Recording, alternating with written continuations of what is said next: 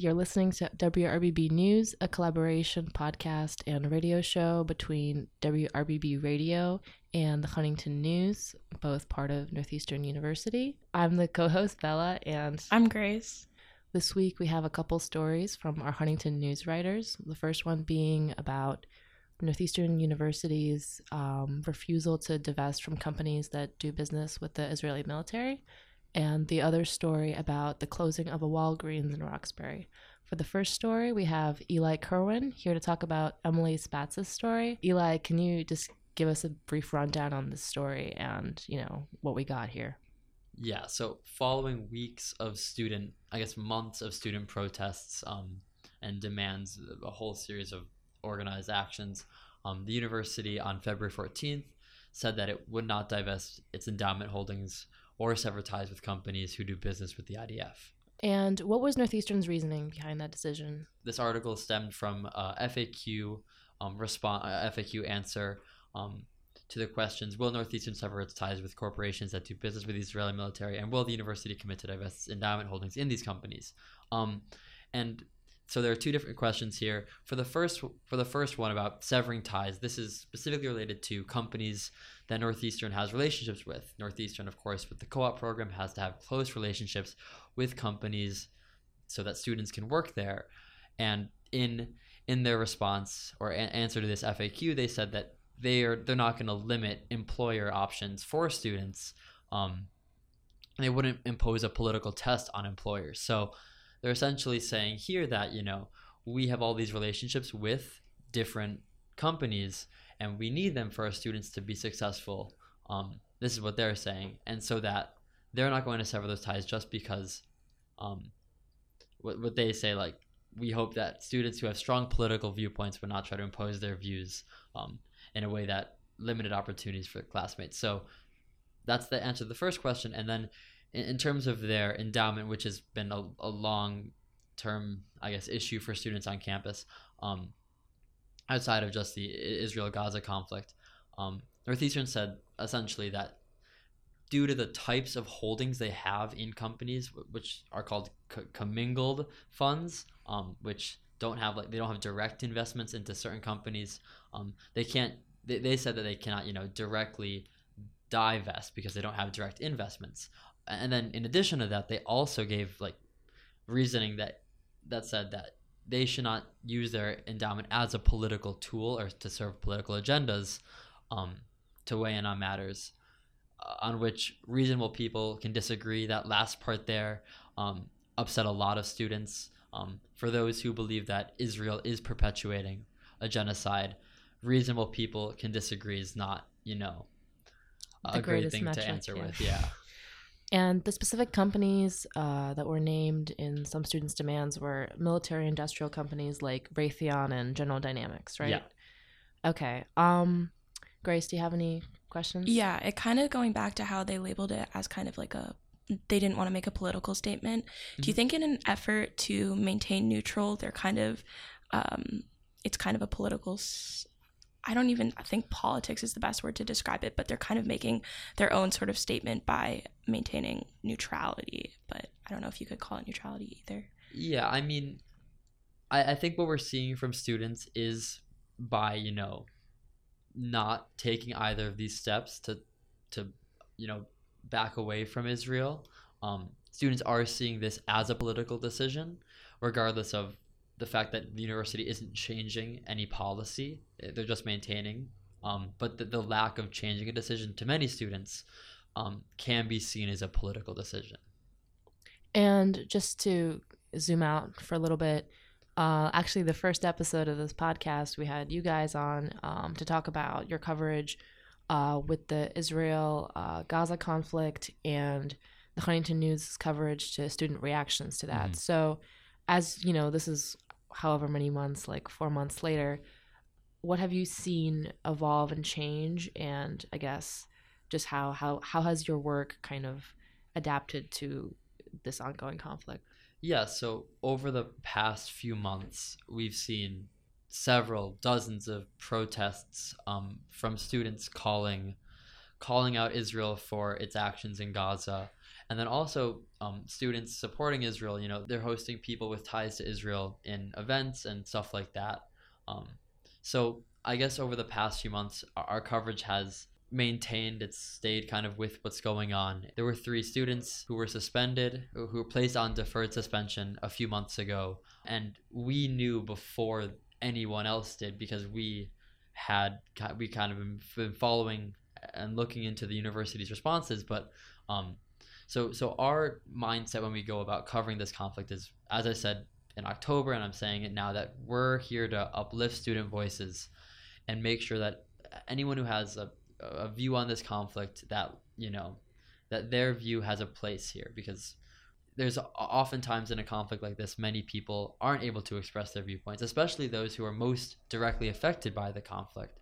And we've really worked hard to make sure that all students, all viewpoints have a place at this paper, in our coverage, to express their views.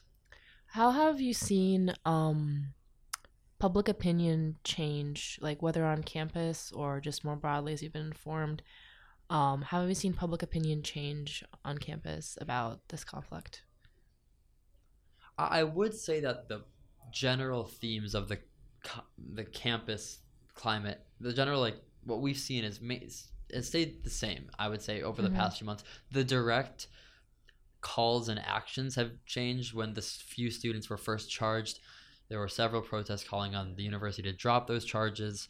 When the students were then placed on deferred suspension, many students said that Northeastern was, suppressing Palestinian voices. And so the specifics of what students are saying, what they're calling for has changed, but the intensity, the level of action we're seeing on campus hasn't changed. Just, this week we saw teach-ins, we saw letter writing campaigns. There have been continued and escalating actions over the past few months. As the weather gets bad, even you would somewhat expect that when it's snowing, when it's freezing and windy, these actions to calm down a bit, but we've only seen escalation. Have we seen Northeastern administration's response evolve at all? So I guess a good way to answer this question is to go back to the initial response. So Northeastern, I guess the President Aoun, and other, I think it was Madigan and Henderson, but I'm not 100% sure on that. They released a statement early on in the conflict condemning Hamas's attacks and mourning for all the innocent lives lost in Gaza and Israel. I believe that was on October 10th. Since then, the university has not released another official statement. They've directed all communication of this conflict to this FAQ article, outside of a Northeastern Global News article every now and then about the actual nuances and facts of the conflict, but that's not necessarily related to on-campus student reactions. I think almost from the beginning, you guys have mentioned, and just more generally I've heard about it, that pro-Palestine students or just, members of the public have feared reprisal or whatever from, authority figures, whether that be a campus administration or, even the social media attacks, things like that. And actually, since we share a class together, you mentioned just today that some protesters that you've talked to do ask to, have their names struck from the record when you, as the Huntington News, talk to them. Has that been a consistent thing throughout all your coverage? And, in terms of the students that were suspended, could you also talk more about that? Yeah, so our policy for anonymity is essentially we need to be able to first verify who you are. You can't be anonymous to us, because then we have no way of confirming the information you're telling us. After that, right, if we discuss and agree that there is a reasonable and real chance that you could face retaliation or punishment from an institution, in this case the university, we're likely to grant anonymity. It's our responsibility as journalists to reduce harm as much as we can. So when students come to us and say that we're worried that if we talk to you will be punished by the school, we're understanding of that, because with these 3 students, although it's not that they were talking to us that they got punished, there is a real concern that by students calling out the university, that there's a chance that they could face retaliation. Specifically for the 3 students who were placed on deferred suspension on December 1st, Huskies for a Free Palestine, which is a unofficial organization, not like officially seen by the camp, like authorized by the university, held a sit-in in Curry for a few hours. From our reporting, a lot of this, there were a lot of chants, a lot of singing. We have pictures there where people making posters, people writing poems, and there were banners put up. But what happened was there were 3 students specifically who the university considered to be, protest leaders, and that was this is from what we heard from the suspended students, that they consider them to be leaders of the sit-in, and because the sit-in did not necessarily comply with several university protocols when it comes to protests and demonstrations, those 3 students were placed on deferred suspension. With that decision, do you think it was possibly politically targeted, or is that a typical thing to happen whenever some specific like meeting rules are broken on campus? I mean, I'm not in a place to speculate. Like, I wasn't in the hearings, I don't necessarily know what happened, but what we do know is what happened at the sit-in, and then what the students were charged with. The university, I guess, according to like HFP people and posts on Instagram, said that they were charged with this. I don't remember off the top of my head, but it's mentioned in the article. 3 to 4 charges, and then like in the hearings, those charges are discussed. There is an appeal process. I don't think we have any reporting on that or know any status of that, but I'm not in a place to say whether or not these were politically charged. Has the university directly addressed the protests rather than just like have they made statements about student like demonstrations, that sort of thing, or is it more of trying to privately handle it in a way by hitting students with these charges? Yeah, so the university in this FAQ that I mentioned before first announced that they would be giving these 3 students, I guess what they said, a few students disciplinary action, but they aren't going. It's against school policy to provide details as to what the charges are, to who the students are. It's all handled by Oscar, so like that, all that information is maintained like completely confidentially. But like I think you may have met, I don't want to put words in my mouth, like, has Northeastern addressed the broad student demonstrations besides the statement on October 10th, and I guess aside from the disciplinary action stuff, from their refusal to divest from the companies, like aside from those actions, have they spoken at all about pro-Palestine, pro-Israel, what have you, protests on campus? Like, have they been acknowledged? My immediate response is no. Whenever we ask, like, do you have a response to this, to X protest, we're redirected towards this FAQ. And I think that kind of goes back to the point I made before, that these protests like have been similar and have continued for a while. So I don't think the university, this is just my speculation, but I don't think the university necessarily sees a reason to provide additional statements when all of their responses are laid out here. Like, what they have here is that, like, did we release a statement? Yes. Like, what are our views on anti-Semitism and Islamophobia? What are our views on protests in general? How are we facilitating a peaceful dialogue? All of our questions are then directed towards here, as kind of a catch-all for all the protests that have occurred on campus. Why do you think that Northeastern has chosen to acknowledge this demand, I guess, and how long did it take them to do that? So this specific demand was actually answered, or I guess responded to, pretty quickly. So there was an official letter drop by students, pro-Palestine students, on February 8th, and then this was posted on February 14th. Okay. Do you know why it was so quick? I guess because it was more specific. So demand? Yeah, like albeit like my limited view of the history of like student actions, like when letters are dropped off, we usually see a response. Okay. This happened with the No Hungry Huskies campaign. There was an official letter drop, and they received word from the university that changes like that they would work with the students, right? And I guess other times, right, when the students demanded the university divest from fossil fuels, right, the university addressed that in a faculty senate meeting, and they provided additional information in a Northeastern Global News article. So I think from what we've seen, the questions either need to be like directly asked of the university or like formally and officially dropped off in letters or demands. Okay, interesting. Do you have any main takeaways or any possible speculation as to how this is going to like continue to unfold on campus? Do you think that I don't know, maybe the pro-Palestine groups will keep demanding about like the divestment? Will they kind of back off and shift to something else?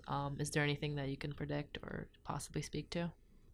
I can't necessarily say like I know 100% sure like what Sure. is going to happen next, but from like what we've seen the past few months, there's been no slowing down of these protests or actions, right? As I said, like this past week that we saw a teach-in, a letter writing drive. I think similarly, like as the issues specific to this campus change, when Northeastern releases, if Northeastern were to release like additional information about specific, I guess, things related to this conflict, right? I think then we would see that the content, the specific demands, I think we would see those change. But there's been nothing to indicate that the level of intensity or the protests would necessarily slow down. And we're also seeing like the city of Boston at large, not just on Northeastern's campus, there have continued to be protests in Roxbury and City Hall. There have been official resolutions passed in Somerville and Cambridge as a result, or likely as a result of like mass action calling for these cities to do so. And I think with that, like when that pressure works at these governmental institutions, there's no reason to expect that anything would stop or slow down at Northeastern's campus if the conflict continues with its kind of current trajectory. When it comes to these kinds of decisions where Northeastern's financial interests are weighed against, you know, political or humanitarian or what have you, student demands, you know, is there any reason to think that, you know, months down the line or whatever, Northeastern would give way in any aspect? I know we've established that most likely student protesters are still going to continue in the same vein. Are there any competing interests besides financial for Northeastern to consider, I guess, in this regard?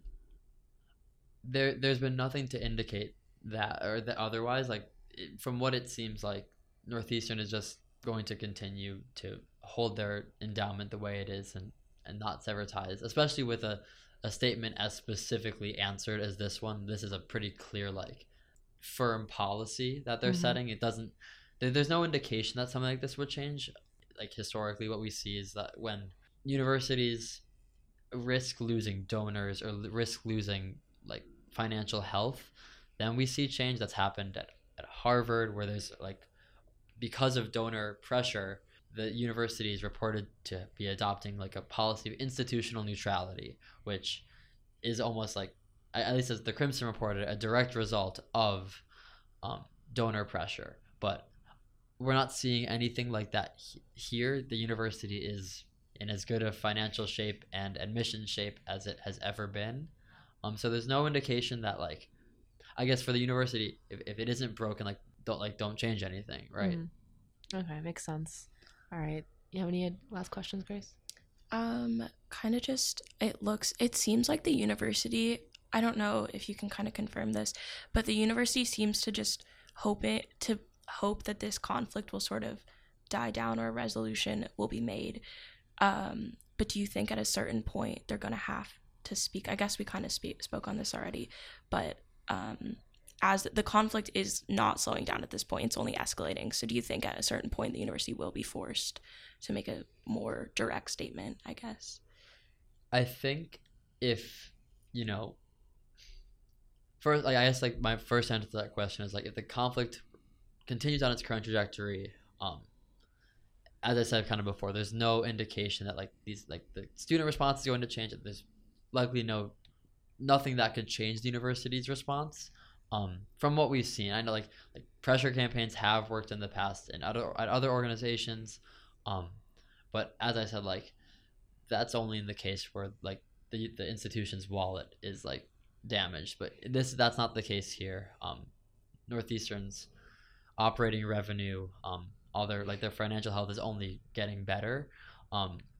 If the conflict as the conflict continues, I guess like there's no indication that anything is going to change. And I guess if students here come up with a set of demands that the university hasn't directly responded to yet regarding something else, then we might see additional statements from the university. But if these protests remain kind of the way that they are, demanding divestment and like calling on the university to release additional statements, I don't think we're going to see any this is once again my speculation, but I don't think we're going to see any change of course from the school. Yeah. All right, thanks so much for coming in, Eli. Thank you. Thank you. And now we have Emily Niedermeyer in the studio here to talk about the closing of a Walgreens in Roxbury. Emily, could you just give us like a brief rundown of your story and a little bit about its significance and I guess why I chose to cover it? Yeah, so the story is about a Walgreens in Roxbury that closed on January 31st. It was originally slated to close before Martin Luther King Jr. Day, but then due to community leader efforts, they pushed it back 2 weeks later. It's a big cornerstone in the community because in 2022, 3 other Walgreens locations had closed in 3 neighborhoods surrounding Roxbury. So community members really relied on it to get their medications, to get, anything that you could get at a drugstore. With the with the closure of this Roxbury location, did they offer like an alternative location that they were going to send the medication for people who already relied on this Walgreens? Yeah, so Walgreens changed all of the prescriptions that were originally at the Warren Street location to Columbus, which is a mile away, which is about a 20-minute walk, which in retrospect isn't super far, but it's about a mile, which for many community members who relied on the Warren Street Walgreens is quite far, especially the seniors who live close to there. There's a dialysis center right next to Warren Street. There's a community senior center right nearby. So a lot of seniors relied on that, and just the community members, walking 20 minutes out of the way is, timely, and that really affects them on the day-to-day basis. Yeah, I think that's really interesting just because I think we, as relatively young Northeastern students, kind of take it for granted. Walking 20 minutes one way, longer than that is like, at least for me, I don't even think twice about it. But yeah, I think there is a little bit of ageism maybe at play here where seniors that do rely on this centrally located pharmacy, it creates a big problem. And I think further down in the article, you mentioned the concept of pharmacy deserts in primarily Black and Brown communities. Could you speak a little bit more about that? So pharmacy deserts, it's derived from the term food deserts, which from the U.S. Department of Agriculture, it's about areas where medications are hard to acquire. So studies, national studies have found that the number of pharmacies is statistically lower in primarily Black, Indigenous, and other people of color communities. And, we're seeing that in Roxbury. The 3 neighborhoods where it closed, the Walgreens locations closed in 2022. It was Roxbury, Mattapan, and then Hyde Park. Those are primarily Black and Latino communities. So we're really seeing that, and they're also low income. So it's really affecting those neighborhoods, whereas in primarily white neighborhoods, we're not seeing that issue. Are there any broader causes? I mean, clearly there's a correlation between, race, class, and these pharmacy deserts. Do we know anything about the reasoning on the part of, companies like Walgreens? Is it just strictly financial? If they're not making enough money in a certain area, it just closes and it's not a deliberate thing? Or is it something I guess, more malicious, if that's, at all realistic? I don't know enough to speak on that. I did not speak to a Walgreens representative. Some of the sources that I spoke to mentioned that, Walgreens had the front of saying there's too much theft at these stores, whereas they think it's not the case. But I don't know enough to answer that question. And a major problem, I think, is that there wasn't enough notification, right? That there was only originally going to be 1 week before they closed, and they now want to give a city ordinance that pharmacies give at least a 90-day notice before closing. Is there any specific reasoning to that? Is it just so that older or disabled customers can make new travel plans and such?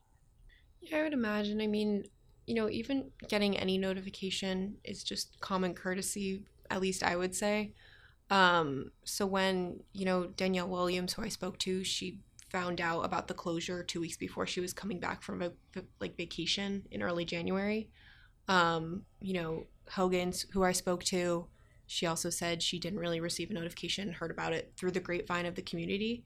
So I would say it's, just a common courtesy of corporations like that, especially when they're such an anchor in the community, when, people rely on that every day.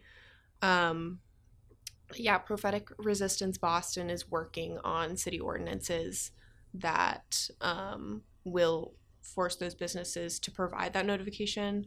I would say yes for travel plans, so community members can become adjusted so they know where they need to go, so they don't show up to that pharmacy the day after it closes, find out now they don't know where they're supposed to get their life-saving medications. And they're also thinking, this is something that could expand statewide, nationally. This is pretty interesting. In your article, it says that Senators Ed Markey, Elizabeth Warren, and Congresswoman Ayanna Pressley sent a letter to Walgreens CEO Tim Wentworth asking them to keep the location open. I think at first glance, at least for me, speaking, I guess, from a privileged perspective, I wouldn't have automatically assumed that, location's closing. But I wouldn't have guessed that there would actually be, our state senators reacting to this and really kind of joining the community's call to keep it open, or at least, give more notification in the future. All that is to say, why do you think that is that the state's politicians have taken notice of this issue when it might seem to some people it's a minor thing? I think that's a lot in part, we can thank the community leaders' efforts for that. They were the ones who organized the protests, sent emails, called their representatives. But I think it also speaks to the impact that this Walgreens had on the community. So many people relied on it for, like I said, life-saving medications, getting, snacks, getting, stuff to do laundry. I think it speaks to the reliance that many people in the community had on the location. Yeah, and it says that Mayor Wu was also talking about implementing a locally owned pharmacy. How likely, I don't know, not necessarily how likely, but do you know if there have been any actual steps taken so far to implement a measure like that? There hasn't been, to my knowledge, there hasn't been actual steps. I think it's more the city is looking into that because, now there is an empty location there. A lot of the community leaders that I spoke to support putting a local pharmacy in there, a mom and pop pharmacy that the community can really rally around. So to what I've seen so far, Mayor Wu has not taken any actual steps towards that, but I'm sure there's talks behind the scenes. Do you think that this awareness, to whatever extent that it's been building with, the issues of pharmacy deserts, whether in Boston or in other places, do you think that's going to lead to actual solid change happening sometime in the future? Yes, I would hope so. Ayanna Pressley spoke on the floor of the U.S. House of Representatives. So, it's getting widespread coverage, and I also think that this is a trend that we're seeing across the United States. So I would hope that, closures like this, the efforts of community members and leaders would bring, some sort of change. And I guess just shifting back to you as a journalist, what motivated you to pick up this story, or I guess why did you take a particular interest in this article? I actually work in Roxbury. I feel like I'm kind of a part of the community, even though I don't necessarily live in that neighborhood. I live one neighborhood over. But I've been in that Walgreens, and I know, the neighborhood, and I know the people that live in the neighborhood. So, even just speaking to the people that I found for the story, it's obvious that they care. It's obvious that they're affected. And I think that that's the power of journalism, to bring voice to that, and to give a voice to the people that are taking action in their community about things that they think are wrong. And I know you just said, like, you've been in this Walgreens before. Before you picked up this story, did you know it was closing? Like, was this something you pitched yourself, or did someone else pitch the story and you just were kind of drawn to it because, like you said, you feel like you're part of the community? Yeah, I had found out about its closure. It must have been through the grapevine, like I said. Like, I didn't hear any official press conference or any official announcement. And then I had found out from an editor from Hunt News that someone had pitched the story, but it hadn't been taken up. So I decided to, look into it, see if I could follow through, and I did. Yeah, honestly, you did a great job on this story. This is a great story. We're talking this is just very well reported. Like the specific, talking to local community members, referencing different concepts, things like that, and like blah blah blah. I don't know. I think you just did a great job on this story. So Thank you. Props to you for that. Yeah, I love the mention. We talked about it a little bit already, but about the pharmacy desert, because you haven't really seen people talk about pharmacy deserts. It is like a big focus on food deserts, because I think that is more of, wouldn't necessarily say a buzzword, but like it is just a term that more people are familiar with. So yeah. All right.